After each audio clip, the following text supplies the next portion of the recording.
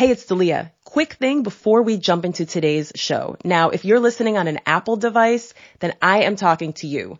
So Apple has been appling, and during recent software updates, there's a chance that it actually unfollowed the Zest from your podcast feed without you even knowing it. So to check and see if this has happened to you, here's what you do. Open your podcast app, search the Zest, and select the homepage. Look in the top right corner, and if you see a pause symbol, then go ahead and tap that pause symbol to resume automatically receiving episodes of the Zest when they drop every Thursday morning.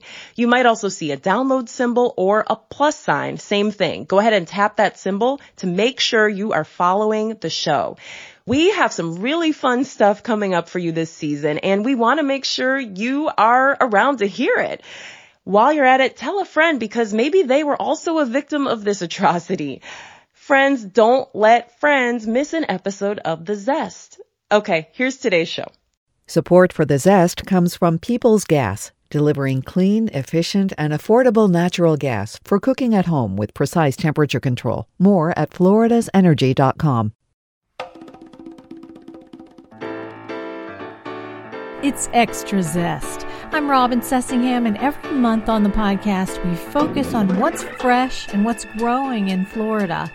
Alicia Whitten is a commercial agriculture agent specializing in small fruits and vegetables, and Stephen Grand is the Hillsborough County Extension Director. Stephen and Alicia, thank you so much for being back with us.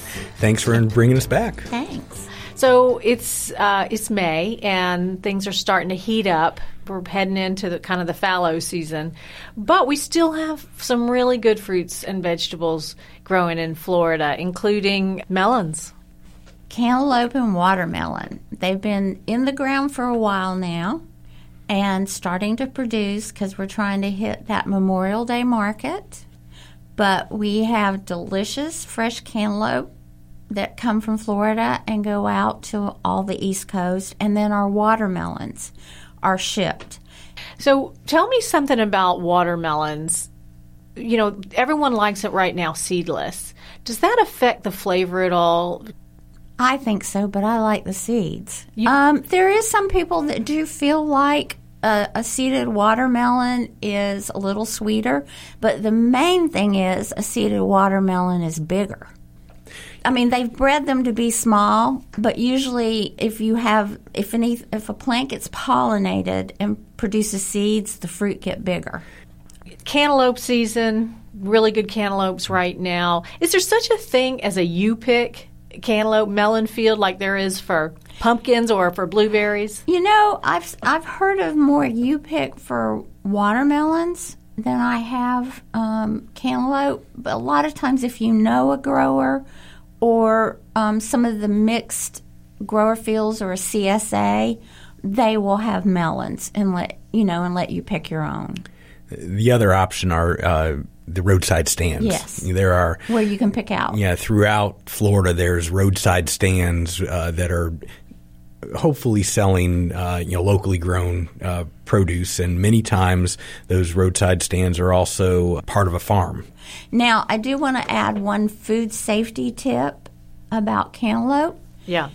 When you cut it, you should not try to hold it very long. You should try to eat it within about 2 to 3 days, 4 at the most.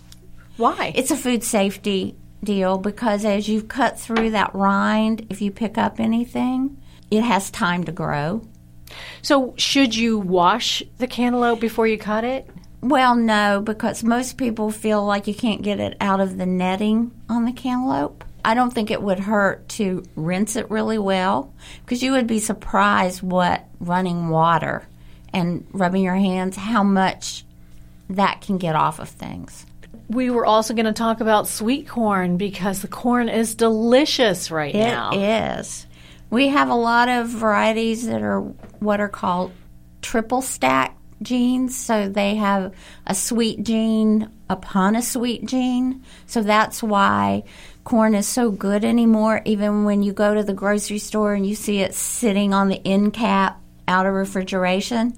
Whereas if anybody's as old as me, And remember that used to, when they were real little, you'd eat field corn and you had to pick it and eat it really quick because the sugar turned to starch.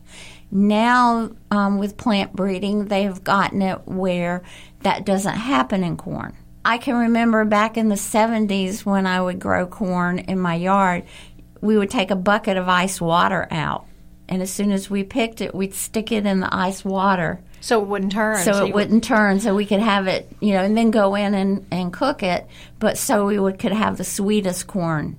Now, that's why your corn tastes so sweet, even when it's been sitting out at the grocery store.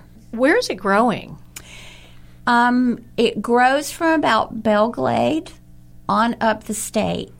And it will go through North Florida, and just like every other vegetable, start heading north along the eastern states to have it in the market. Now, just about everybody in their home garden wants to grow corn because everybody loves the taste of fresh corn on the cob. And just like watermelons, we want to have corn Memorial Day weekend, so that having that sweet corn and watermelon Memorial Day weekend is a big marketing factor for our growers. How tough is it to grow corn at home?